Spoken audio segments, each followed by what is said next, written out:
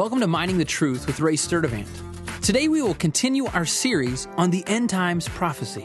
Listen in as Ray begins to unfold the truth. Hi, I'm Ray Sturdivant. We're studying the end times, and today is Q&A Friday with our good friend John Lay. Welcome, John. Hey, Ray. It's good to be back. What kind of insights or questions do you have this week? Okay, first of all, 50 years ago, Ray, many end-time scholars believed that the 10-nation coalition was the communist empire, and I've even heard that it's the Holy Roman Empire. What makes you so certain it's the Muslim empire?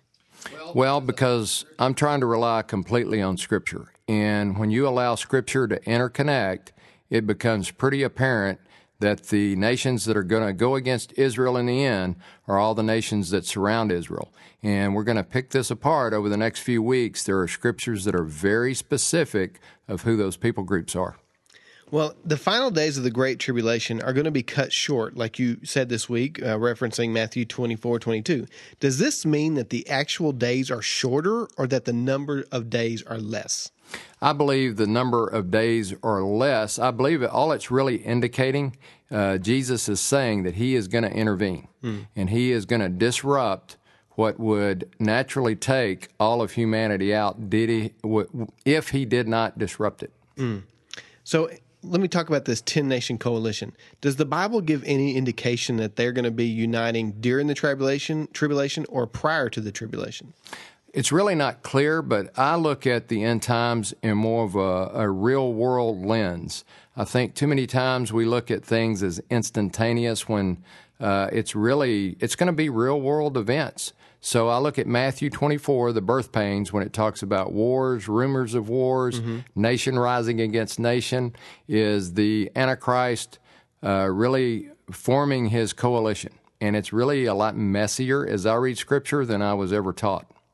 Well, that makes me ask, do you see any leader kind of rising up in the Muslim world who could be the Antichrist? I really don't. I don't think it's clear yet. But what is amazing is I was wondering what was going to unite Islam in the end, because we have all of these corrupt dictators in place. Right. And, we have one Arab Spring, and Egypt falls, Libya falls to the Muslim Brotherhood. And by the way, Egypt and Libya are, in my opinion, very clearly in Scripture those are two of the 10 nations.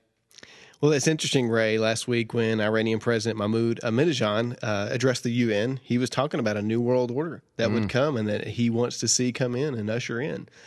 So perhaps that's exactly what you're talking about. Yeah, and in that article I saw that he said either 10 to 11 nations, which is pretty amazing. Well, that's all the time that we have this week. We look forward to picking the study back up next week as we will dig a little deeper into the end times and really look at some Scripture that confirms this 10-nation confederation. I'm Ray Sturdivant, Mining the Truth. Thanks again for listening to Mining the Truth with Ray Sturdivant. If you have any questions or comments, don't hesitate to join us on the web at miningthetruth.com. Thanks again, and don't forget to join us as we continue mining the truth.